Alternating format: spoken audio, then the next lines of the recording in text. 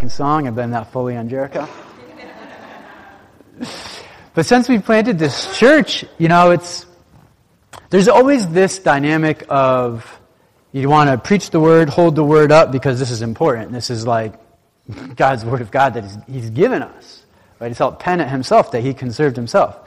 And then at the same time, you have the Holy Spirit that lives in all of us. And that's the way that the Lord works and moves in our lives. And you're baptized in the name of the Father, Son, the Holy Spirit. You're not baptized in the Father, Son, the Holy Word. The Holy Spirit brings illumination and revelation to this word, so we understand how to use it and how to rightfully use it. And like Billy Graham said, it takes a whole Bible to make a whole Christian. I think it's super wise. And so you can pick apart certain pieces in here that you like, or maybe they think work out really well, they think you understand. But to really get what God is really like, man, you really need the whole thing. And so I was talking with some pastors like, man, we went through, I forget how many books of the Bible now. It's 8 or 9. Maybe the book of Acts we did. We started that off when there was like nobody there. That was fun. So the book of Acts. So we got to go back to that because literally no one was there. Book of Acts, and we did, book of John. We did Matthew, right? We did 1 Corinthians. We did the book of Ephesians. That's a lot. That's a lot. And we took little, sidetracks, diverted a little bit, just 6 or 7 weeks here, 4 weeks there, just a week here, just whatever, just talking about different things that we feel like the Spirit was doing, So it's been really good. So I've been enjoying 1 Samuel 23, and it seems like there's been some good fruit happening and different conversations with people too. So that's important, and I'm glad to hear that too. So let's pray and see what we can pull out today. Sound good? Okay. Father, we don't approach this book like any other book. We know that in it are words of life. And we desire to have those words of life not just enter our mind, but penetrate our hearts and then come out through our actions. So Holy Spirit, we just pray that you'd really just bring some fresh revelation, that you breathe some fresh life. Teach us and make us aware of just principles, commandments, promises, encouragements that we need to hold on to. Make us aware of sins and problems and things we need to stay away from. I pray that we wouldn't be able to just mentally agree with your truths and have that be okay. May we also be hungry to just be transformed by it. Not to just receive, but be transformed by it. We thank you for your amazing gift of your written word, and we cherish even more your spoken word to our hearts. And we pray that you do that for us this morning. We thank you that you speak something. May our hearts not be hardened. In Jesus' name, amen. All right, 1 Samuel 23. Let's take a look. So we're kind of picking up in the middle of the passage here. We're going to pick up in verse 14. And we left off where David is on the run. He helped save somebody. He overextended himself to help somebody out. And what he got in return is their adoration, their protection, and their loyalty. No, he did not. Just making sure you're awake, that's all. No, he did not get that, right? What he did is he was faithful to what God called him to do. He went, made himself vulnerable. They went and attacked another town that couldn't defend themselves. He himself was on the run. He can't really defend himself that well. He saw an opportunity to save somebody else and help them, extended himself. And they were prepared to give him up. And so then he went on the run again. And that's where we pick up now. And we talked about last time how God's will can be very confusing. Amen on that? Amen on that. Well, what makes God's will very confusing? Well, what makes God's will confusing is our feelings. Everybody say feelings. Our emotional life can make God's will confusing. And so, it was God's will, and continues to be, we're going to read in a minute, for him to be bouncing from uncomfortable place to uncomfortable place. God purposely put him there. He was in the middle of his plan and of his will. exactly where he was supposed to be. It looked nothing like he thought it was going to look. It felt nothing like he thought it was going to feel. But nonetheless, he was exactly where God wanted him to be. Right in the middle of it. And so sometimes, I hear people, it's like, they become part of a Bible study, or they join a group with somebody, or they decide to befriend somebody, or they really decide to invest in somebody's life in some way. They just take some sort of real significant step in their own life. And sometimes what happens is the immediate results are not all that inspiring or even encouraging. So then typically people come and they talk to me and they say, hey, I think I made a huge mistake here. I don't think I really heard from the Lord really at all. Because the reasoning and the logic is, if I did hear from God, it wouldn't be looking like and feeling like this. And my response was like, really? Who told you that? What?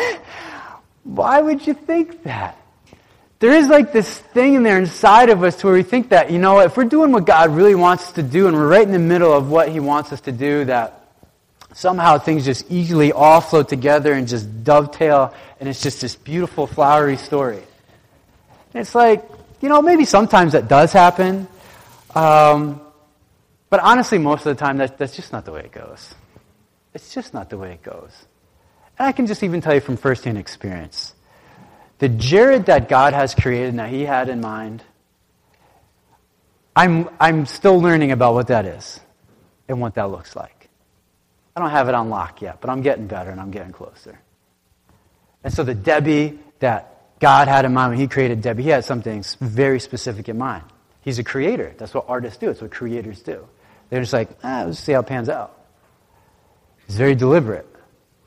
And how many people know, God doesn't need, He doesn't need a rough draft. And so,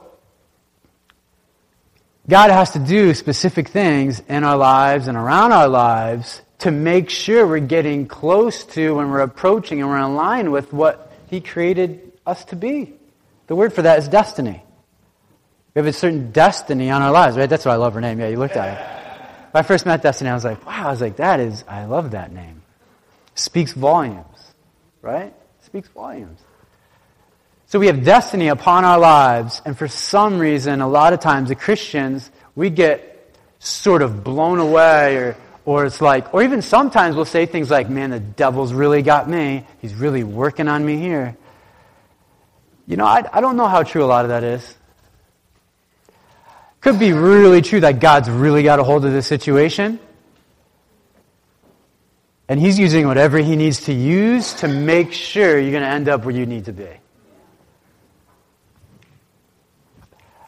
That tends to happen a lot. So, it's been helpful for me to go through this book and to read through 1 Samuel and see the way God works in this man's life. He had a significant call in his life. And he had to move from shepherd in the field with all, taking care of sheep and maybe some private battles over lions and bears and wow. Then God's going to take him to be king of an entire nation. He needs leadership skills. People have to follow him. They need to want to follow him. He has to have some kind of record of winning. How do you even lead an entire nation? Sheep, well, I guess sheep in a nation maybe aren't that different, but there definitely are some differences. So he's got to learn all kinds of things. And what if people betray you? What if people take advantage of you? Right? What if there's dissension in the ranks? Well, all these things. So David's heart has to be prepared in such a way to where he can handle all of that. And so reading through at least a good chunk of 1 Samuel we've read through so far, that's like we get to see how God is preparing and working him. So I hope that when you read this, one, I hope you don't just read it on a Sunday morning. I hope you just don't read it when we do it together here. Like, you're really doing yourself a huge disservice. And you're really eliminating a big part of the Holy Spirit work in your life. The Holy Spirit primarily wants to speak to you, not just through me or somebody else. So that's one of the other good things about reading through the Bible is that you got time in during the week. Man, enjoy it with your King, with your Savior, and say, Lord, what are you speaking and what are you doing here? And Sunday mornings tend to be more richer and come more alive too. So let's see what's going on with David. He's on the run. Again, he's on the hunt. And so he's the place where everybody wants to be, in the wilderness. Verse 14. It says, David stayed in the desert strongholds and in the hills of the desert of Ziph. Day after day, Saul searched for him, but God did not give David into his hands. So David is in the place nobody wants to be. He's in the desert, isolated by himself. And if you ever were to Google it, don't do it now, but Google it during the week. These strongholds and foothills of Ziph, it's this super rocky, uncomfortable, awkward terrain. So you have forests, and then you have mountains, then you have this desert area. It's just when you think you're sort of getting used to something, it just changes. How many people like that in life? Yeah, I know, everybody loves it. I can tell. David's living that, that's his life. So as soon as he got used to an area and to a spot and a certain way of just getting his food and just having a daily routine, it just switches. And some of us, we just find great comfort just in a routine throughout the day. And it's if that gets violated or intruded upon, it's then we're a wreck. But I'm saying David's life, he's in this place and in this season where God is doing a significant work in his life, and nothing is really solidified or concrete. And that's just the season of life that he's in right now. And it says that day after day, Saul searched for him, but God did not give David into his hands. I do one of these when I read that. Everybody do this. Nice fist pump. That's the one. I'm yes, go God on that. Because here's the truth behind that. The truth behind that is no matter how determined someone might be to bring about your destruction or your ruin, they don't have the final declaration. Right? No matter how determined someone might be to bring forth your destruction and your ruin, your failure, to just ruin you. And in this case, it was pretty heavy duty, he wanted to kill David. God says, well, you know what? I'll use maybe a lot of what Saul wants to do, a lot of the evil in this situation. I'll still use it to make David become the man he needs to be. But there is certainly a place where, you know what? I'm just not going to let this guy, Saul, get to nor touch. And if you could think about it in such a way to where it's our Father, and then you think about the enemy who goes around, the Bible says, like a prowling lion, looking for someone to devour.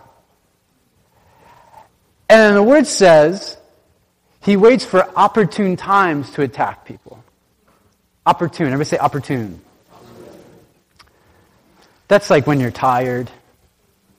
That's when you just got into a fight with your spouse. That's when your friend just let you down. That's when your kids just did something epically more dumb than they did the last time.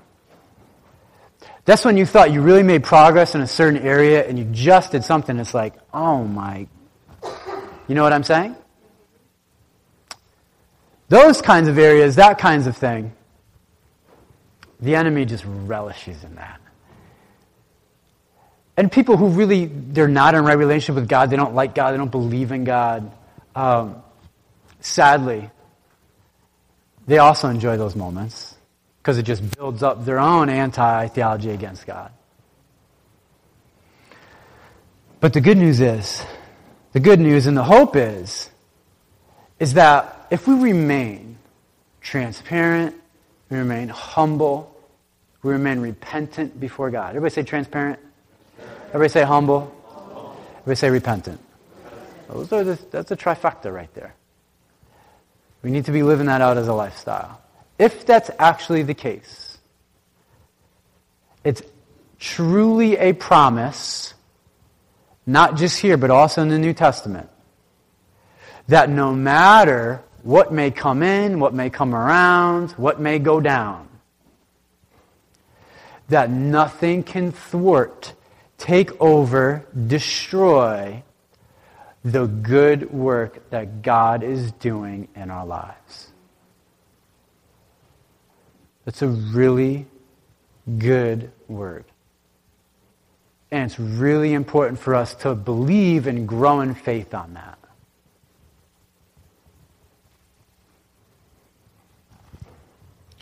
And I'm thankful that we get to read about how Saul, he just kept getting closer and closer to him, but he's like, no, there's just, you know what? You're not going this far. That's it.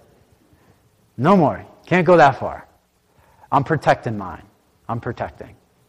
And we're going to see as we continue to read through this here, there is this huge element of preparation, for sure.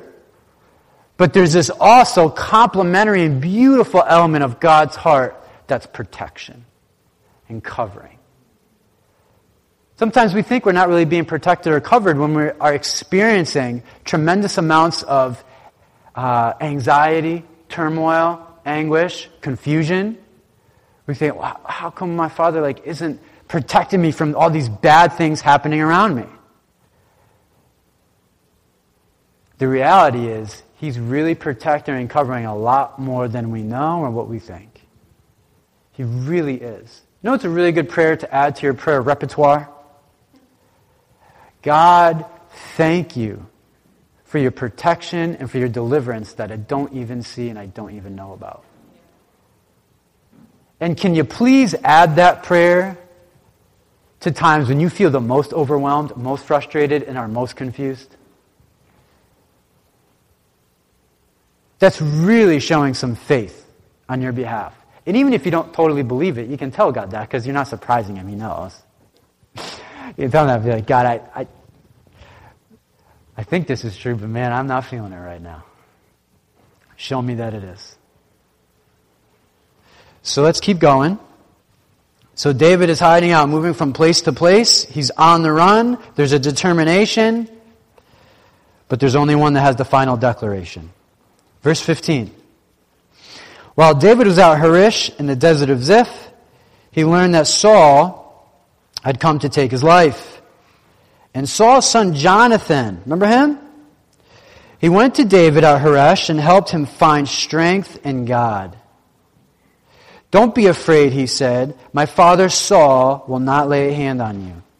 You will be king over Israel, and I will be second to you. Even my father Saul knows this. The two of them made a covenant before the Lord. Then Jonathan went home, but David remained at Horish. Here's what I love. All right, one, I love how God, He's protecting. God protects His own. He protects His own. Ones that He knows His hearts are really fully committed and devoted to Him, He protects them. His favor over them. There's just some things that won't enter into their lives that may enter into somebody else's life.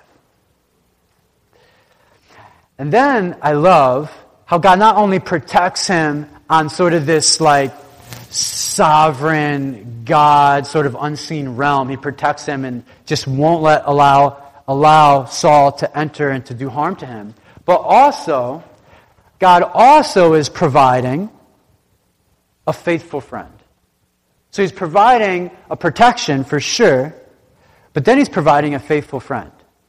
And here's why I like this, is because most people would agree with the idea that it's good to have good influences in your life. Right? A good influence. So good influences, right? What do they do typically in your life? Well, they typically try and get you away from doing bad things. Right? They're usually the ones that are like, hey, listen, you know what? You shouldn't take that last drink. You just shouldn't. In fact, maybe you shouldn't even really touch it. It's good influence, especially if you have a certain problem with that. Or they say, hey, listen, you know what? That crew over there, you could, but man, I think that's just going to be a problem. Right? It's what good influences do in a life. Good influences, they say, hey, you really need to take care of these certain responsibilities in your life. Are you doing a good job as far as, this, and this? Right? Good influences help you to do that. I like God's idea of a good influence. Because God's idea of a good influence is, they're just not positive reinforcements in your life. They actually, like the Bible just says, they strengthen you in the Lord. They strengthen you in the Lord. So not only did Jonathan show up and he said, hey, listen, it's going to be all right. Don't worry about it. We'll figure this thing out. Like, we got to think positive. We think negative. It's nothing's good going to happen. I don't know. Those are like good intentions. But we said last week, good intentions don't win any battles. They don't win battles. Who wins battles is God himself, right? That's just what he does. He always wins. Whenever he shows up, he just always wins. It's not fair. That's just the way it is. The setup. He always wins.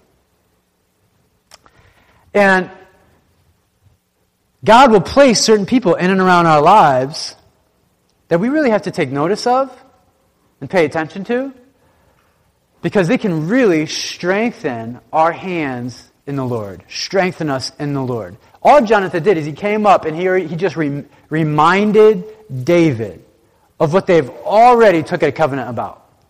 This wasn't their first time taking a covenant. This is their third time. Jonathan shows up at different places when the wall seemed to be closing in on David. And he says, listen, when you're king, when you have your kingdom, in every one of these moments, David has been nothing but far from kingship, far from the kingdom, and really way out of where David thought he would be. And then you have this voice coming in and be like, you know what? You're a king. And when you're in your kingdom, and when all this is taken care of. And I just love the voice of faithful promise and destiny that steps in and calls what's going to be coming like into reality. Don't you love that? So not only does God just protect him and just not let Saul just come in and just wipe him out, he provides a faithful voice. And says, hey, listen, man, I'm trying to remind you of what God has already said. I'm just here to remind you. And actually, this is the last time they're actually ever going to meet. And the sad reality is, Jonathan says, hey, listen, I'll be number 2, you'll be number 1, like, we'll make this thing happen, you know. Sadly, we're going to find out later, Saul and Jonathan, they die in battle, so they're never going to meet again. So it won't be like this 1-2 thing. But the thing that is interesting is that the son of Jonathan and the descendants of Jonathan, they will always have a place at the king's table, and they always will. And they always have, when we're going to read later on when we get further into 1 Samuel. But his descendants will always be there. So it's pretty interesting. So Jonathan just comes, he provides this voice of encouragement, this voice of reason, saying like, listen, God's got this. He's going to establish you. Don't worry about it. Can you imagine if you're David? Be like, listen, do you see exactly what's happening? We just came from a cave. Now we're in a desert. Next we're going to a wilderness. We got people trying to kill us, namely your dad. Which is interesting to me that, like, Jonathan knew where he was, but he wouldn't give him up to his dad. Isn't that interesting? He was keeping secrets. There's holy secrets. You can keep holy secrets. But then there's some things that need to come to the light. Those aren't holy secrets. You need to confess those. And so he's there just encouraging him, right? And then he leaves. I wonder if God sent that word of encouragement because maybe God knew some more bad news might be coming. Do you think God does that? Sometimes it happens that way.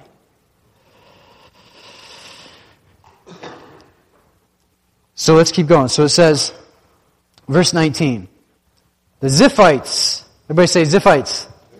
Yeah. They went up to Saul at Gibeah and said, is not David hiding among us in the strongholds at Horesh, on the hill of Hachilah, south of Jeshimon? Now, O king, come down whenever it pleases you to do so, and we will be responsible for handing him over to the king. Oh, isn't that just some great news? Saul replied, the Lord bless you for your concern for me. Go and make further preparation. Find out where David usually goes and who has seen him there. They tell me he is very crafty. How many people know he's not really crafty? God's just with him. Right? People that aren't close to the Lord and they don't understand certain things, like, man, they have a knack. How do they do that? The reality is they just walk with the king and he just has a blessing and favor on their life. That's just what it is. It can't be attributed to their physical talent, personality trait, and abilities. It's just God has a hand on their life. But that's the way it appears to people that aren't in relationship with God. Man, they're so smart. They're so gifted. They're so crafty. So talented. Really? Man, you'd be surprised. I've been around some real, what's a good word here? Not very impressive people. But then you see when they're really surrendered and they're living the right way and they're really in the center of what God has them doing, it's like, wow, they are impressive. And it's like, honest, got not a lot to do with them. The only thing it had to do with them is that they surrendered, they took a leap and step of faith, and they embraced what God wanted to do. Basically, they just said yes. And then God made them be impressive. Not that we're all on a trek to be impressive. But I'm just saying that's kind of the nature of heaven. It's just pretty impressive. So, verse 23 says, find out about all the hiding places he uses and come back to me with definite information. Then I will go with you. If he is in the area, I will track him down among the clans of Judah. So they sent out, went to Ziph ahead of Saul. Now David and his men were in the desert of Maon and the Arabah south of Jeshimon. Saul and his men began the search. And when David was told about it, he went down to the rock and stayed in the desert of Maon. When Saul heard this, he went to the desert of Maon in pursuit of David. So you can tell things are heating up. Everybody say heating up. Yeah, it's heating up. Verse 26, Saul was going along one side of the mountain, and David and his men were on the other side, hurrying to get away from Saul. As Saul and his forces were closing in on David and his men to capture them, a messenger came to Saul saying, come quickly. The Philistines are raiding the land. Then Saul broke off his pursuit of David and went to meet the Philistines. That is why they call this place Selah. I can't even say that word, okay? It means rock of parting. And David went up from there and lived in the strongholds of En-Gedi. So you kind of have like this sort of dramatic event. Be a good movie, right? You have them like on one side. Saul's like hunting with all his guys. David and his guys know they're coming. And they're like, it's just like a ridge. It's not even a tall mountain. And they're like on one side, they're on the other. And they're like, and then you got the messenger coming in. Hey, the Philistines are in our land and they're pillaging, they're taking stuff. And Saul's like, you can just probably see it on Saul's face. I almost have him. But he's like, I gotta go now. And then he leaves. Right? And so David is like, super close. Super close. It looks super close to us. How many people know that from the beginning of time, God knew it was going to end up like that? And he's like, it's not really close for me. I mean, But for you, yeah, it was close. It was close. But it's okay. Like, I'm in control of this. I already decided nothing's going to happen to you. I already told you you're going to be king of the land. How could you be king of the land if you're going to die today? Do you understand it's about believing promises? All we can see is the drama, though. And all we can feel are the emotions many times. We feel the anxiety. We feel like the overwhelmment. We feel like the rushedness. We just get tense. And we feel all of it. It's just there. And you're not holier if you learn how to suppress that and act like it's never there. That's not the calling for Christians of how to handle emotions, is to like suppress and act like it never happened and just live in denial. It's never part of God's will to live in denial in any way, shape, or form. You get that one? You might want to tweet that one later. It's never in God's will to live in denial. That shuts the door for the light to come in and for transparency to happen. So the question is, what do you do with those emotions? How do you process that? Well, it's not something that gets done just overnight, just hey, do these 3 steps, boom, boom, boom, hey, you're good. It doesn't quite happen that way. It takes some years, takes some time. And much of what David had to be prepared for and learn how to deal with was just turmoil of an emotional life of things always changing. Things always invading. Things always becoming difficult. So I want to turn your attention to Psalm 54. He wrote this during this time, Psalm 54. This is how he handled his emotions.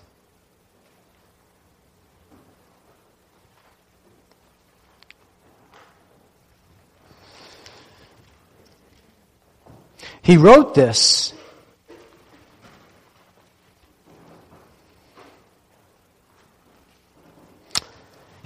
when he found out that the Ziphites, his own countrymen, fellow Israelis, they're going to give him up. He must have just been hurting that day. I would think. He's like, man, the town we just saved, they're going to give us up. But they didn't say that they're going to give him up until, they asked God. They didn't volunteer it. The Ziphites didn't volunteer it. Hey, Saul, listen. You can just see the brown nose right on him. You know what I mean? We'll give him up to you. We'll tell you everything that he does. And Saul's like, God bless you. God bless you. Further from the blessing of God. I mean, it's just nonsense. And so when David hears the Ziphites are giving him up, and he's going to be on the run again, and Saul's going to be coming after him again, he writes this psalm. He says, "Save me, O God, by your name. Vindicate me by your might. Hear my prayer, O God. Listen to the words of my mouth. Strangers are attacking me. Ruthless men seek my life. Men without regard for God. Surely God is my help. The Lord is the one who sustains me. Let evil recoil on those who slander me. In your faithfulness destroy them. I will sacrifice a freewill offering to you. I will praise your name, O Lord, for it is good. For he has delivered me from all my troubles, and my eyes have looked in triumph on my foes." So that's what he wrote when he was really hurting. And you could tell right from the very beginning, right? It was desperation. God, save me, please. Save me, please. And it's okay to ask that to God and to say that to God. We're going to come into seasons sometimes where it's just like, man, Lord, I don't see the end of this thing. I don't understand how I'll get out of this current mess and situation I'm in. Save me, please. Please, God, do something. Show up and do something. I don't understand it. It's really good that our prayers don't stay there, though. Verse 4 is when he turns it around. Surely God is my help. The Lord is the one who sustains me. I hope you know it took some faith to write that down, right? Surely God is my help. The Lord is the one who sustains me. It's pretty rare when you come in contact with people and they're really going through it.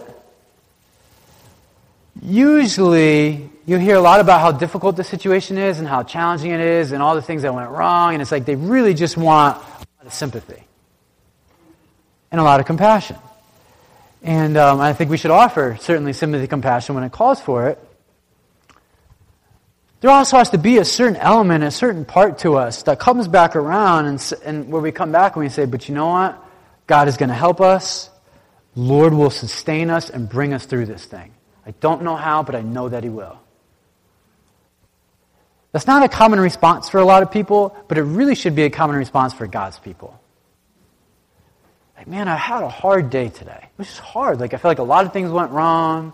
I felt like things played out. I don't know, it's confusing. I feel like I'm battling this, and I don't think I'm ever going to get victory over it. It's just like, I don't know. But it has to be in our vocabulary and in our heart somewhere. To where we don't just say it to ourselves, but we also say it to other people. It's important that we, with our mouth, say these things. Like, I don't know, but God, man, He saved me from my sins and He paid for me at Calvary. I know that. And I know He's going to sustain me and do something now. It's really important for us to come to that level. Because what we're doing in that moment is we're saying, listen, I'm not interested in getting a lot of sympathy from you. A little bit would help, to come relate with me, kind of understand. And that's okay. But what it does say to yourself and to whoever else is around, it's saying, listen, that is what it is, but there's a God who is greater, and that's like what I'm relying on. That's what I'm dependent upon. That's who I'm relying on. So yes, maybe it is what it is, but it's not as it seems. It is what it is, but it's not as it seems. Because if you notice in that, when verse 4 happened, he didn't go back to the same way of thinking he did in the first couple of verses that were sort of lost and just full of despair. He just continued on down that track. Then he's like, let evil recoil on those. And verse 6, I love it. I will sacrifice a freewill offering to you. I will praise your name, for it is good. He's saying, listen, you know what? Even if it is happening to me this way right now, I won't let that prohibit, obstruct, paralyze me from giving you praise and from giving you glory, from giving you honor. Saying that your name is good, lifting my hands up when the song comes on, singing the words when they're on the board, reading my Bible when it's there, staying on my YouVersion Bible app plan. I'm not going to skip my day. I'm going to say, yes, I'm staying in it, Lord, because you are good and you are faithful. Because that's where the battle's being fought, is when I'm doing this, and when I'm staying here, and I'm winning this. We're not winning anything by talking about and staying in a place where how difficult and how negative and how problematic a certain issue or circumstance is. We win nothing. We win nothing. And all of what we're saying might be true, but we're not winning anything. We're destined, we're equipped, we're called to be overcomers. God gets to determine and set up how that's going to look and how that will play out, but it is very much our part to believe in what He said and to stay faithful to it. And it changes our lives forever once we actually do it. It really does.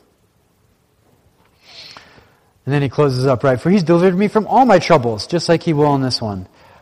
And my eyes have looked in triumph on all my foes. Right? I'm so glad verse 4 happened. He was able to turn it back around again. Super important, really significant. And I think I read it this past week. I'll leave you with this and then we'll take communion. Only in isolation will God be able to deliver a supreme revelation. Only in isolation will God be able to give us revelation. It's just the way it happens a lot of times. When I say revelation, I mean a better understanding of who God is and what He's doing in the moment in a situation. So God, how are you calling me to parent and be with my kids? God, what are you calling me, right? We got youth. What are you calling me, Lord, for like in school, next steps for college? God, how to do that there, right? Whatever the season is in life, we want to have a revelation as far as what the Holy Spirit is doing so we can like go in the same direction and be encouraged by that. Otherwise, we're just kind of floating around and just sort of trying everything and just seeing what shakes out. And so many times, we actually don't ask God for a revelation from heaven about what He's actually doing, what He wants to do, until we're in a desert, until we're in really difficult and uncomfortable places, till everything's like falling apart. Then it's like, God, what are we doing? What is your will? What do you want to do? I want to follow you. Well, isn't that interesting? Since everything sucks, now you want to follow Him. The reality is, like, there's a purpose behind pain. And it's very fruitful and can be very productive. And the truth of the matter is, most of us, we need to be taken to some really painful places so God can do a really fruitful work. So maybe we can fight back a little bit less. and just embrace the process. And not be so surprised when it comes our way. Wow, it feels like it's caving in and things are getting really crazy and difficult. Well, I'm not really surprised. I know who Jehovah is and the God of the Bible, and I've seen what has happened to His faithful. And this is what happens. These seasons come up, and they happen. So let's just stamp our tickets and get in line and just be ready for it. And I'm not saying we just all love punishment and we just all want to be tortured. I'm not saying that. I'm just saying let's hopefully be a people that's just not surprised when a lot of just painful things come up or they are just brought into our lives. It's just going to happen. I mean, it just comes with the territory. And the good news is, if it's pretty painful and we're walking through it, there is significant fruit. And there is significant victory that lies on the other side. And we have to just stay engaged and let God do His work. And so I pray that we do. And so I felt like really God's heart behind the message this morning is just to call us to a place of just really embracing what He wants to do, because it's really good. And He's faithful to who He says He is. And there are some things that He's just going to say, you know what? No. That just will not happen. It just won't happen. But maybe some other stuff will happen, but there's just some things I'm just going to say no to. So there is this protection element, there is this provision for sure. And God, like I keep saying, He's better than we think. I'll leave you with this last verse, and then we're doing communion. It comes from Romans 8. I'm sure you've heard it before. Here's what it says. And we know that in all things, God works for the good of those who love Him, who have been called according to His purpose. For those God foreknew, He also predestined to be conformed to the likeness of His Son, that He might be the firstborn among many brothers. And those He predestined, He also called. Those He called, He justified. Those He justified, He also glorified. What then shall we say in response to this? If God is for us, who could be against us? I mean, if God truly is for you, then who can be So whatever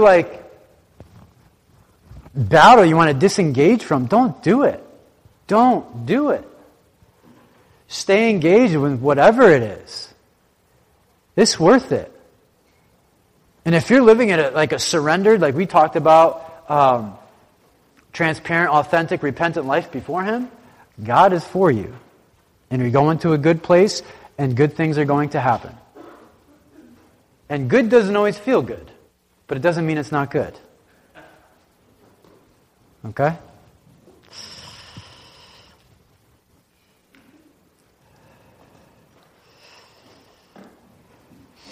Who is he that condemns? Christ Jesus, who died, more than that was raised to life, is at the right hand of God, who is also interceding for us. Who shall separate us from the power of Christ? Shall trouble, or hardship, or persecution, or famine, or nakedness, or danger, or sword? No, in all these things we are more than conquerors through Him who loved us. Paul says, for I'm convinced that neither death nor life, neither angels nor demons, neither the present nor the future nor any powers, neither height nor depth nor anything else in all creation will be able to separate us from the love of God that is in Christ Jesus our Lord. Amen. Amen. So, let's have some help here passing out these elements. Somebody wouldn't mind. Ooh, I like that shirt. Nice pick. So hold on to the elements.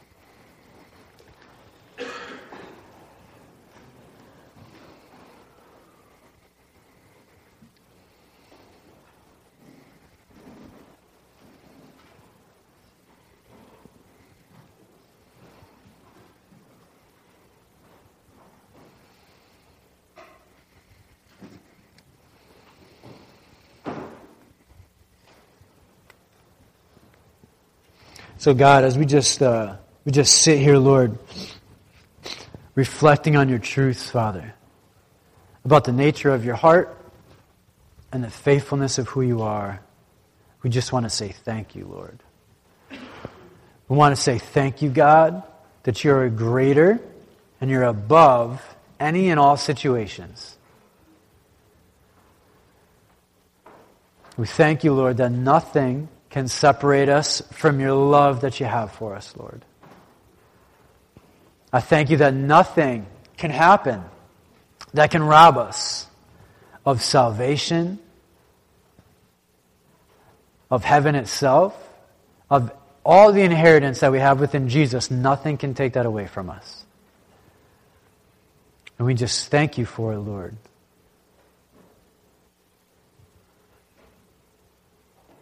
And we just declare over situations in our lives that you are God of the impossible. That you change all things. We declare your victory over situations. We declare your goodness over situations, Lord. I pray, Father, that we would be radically encouraged by your heart when it comes to being faithful in the midst of challenging circumstances.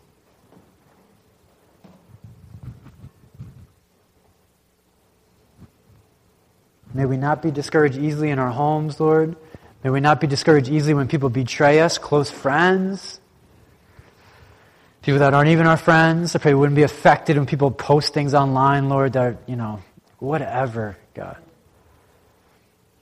I pray that we wouldn't be able to enter into arguments and quarrelsome things that just aren't fruitful or productive. Father, I know you're calling many in our church family, Lord, to upholding certain disciplines in their life, Lord, that need to be there. And I pray, Father, that those people would just respond, Lord.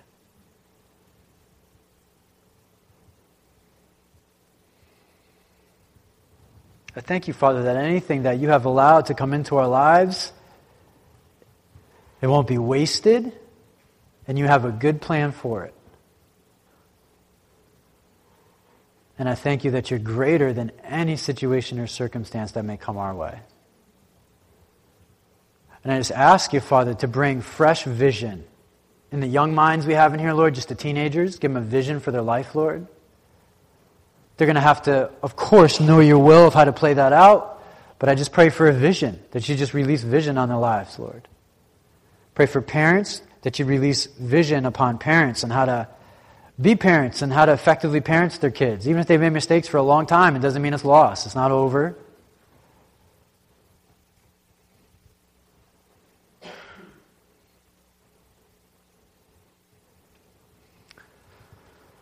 Father, just for any season of life, Lord, I pray, God, that we would be hungry, Lord, for setting up your word in our seasons of life and having your word be the dominant theme.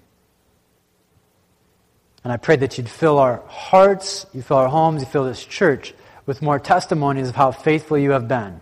And where it seemed like the enemy was so close to just ruining and wrecking everything and have everything fall apart, to where you were faithful, you were still there. You kept things together. We still got to where we needed to go. Fill us with more stories of that, Lord God. I thank you, Jesus, for the way that you modeled faithfulness and how you agonized in the garden before you were crucified on the cross. You said, if there's any other way, let this cup pass from me. And then you said, not my will be done, but your will be done. And I just pray that that's a cry of our hearts.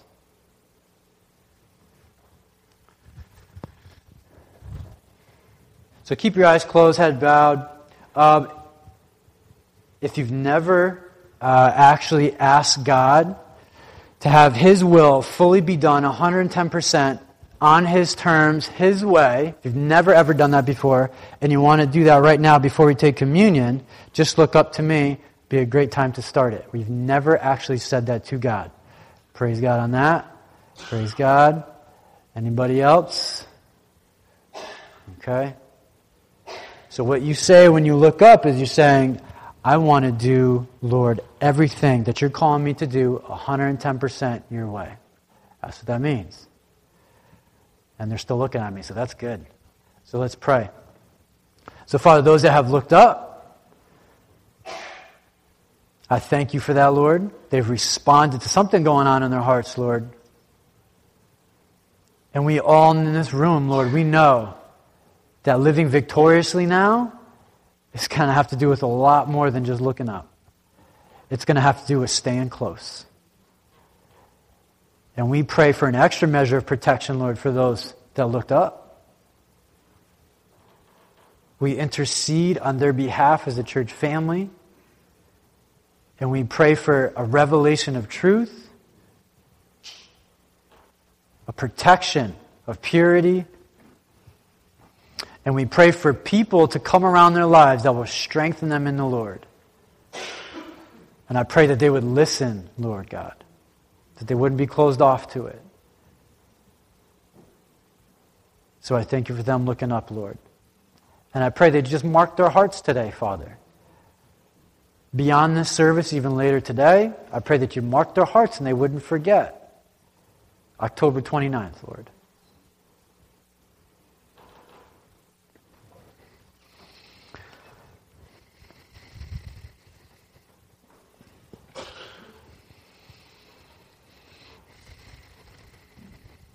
It says, while they were eating, Jesus took bread, gave thanks, and He broke it. And He gave it to His disciples, saying, take and eat. This is my body. And so we take and we eat.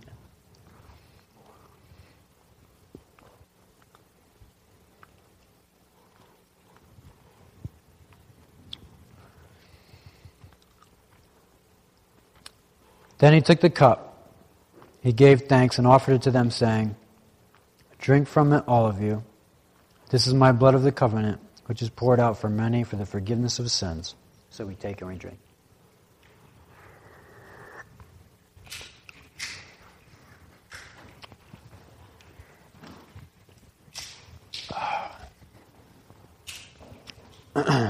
So let's stand. We're going to sing this last song. It's a short one. So, you want to just click it on back there? It's the last one back there.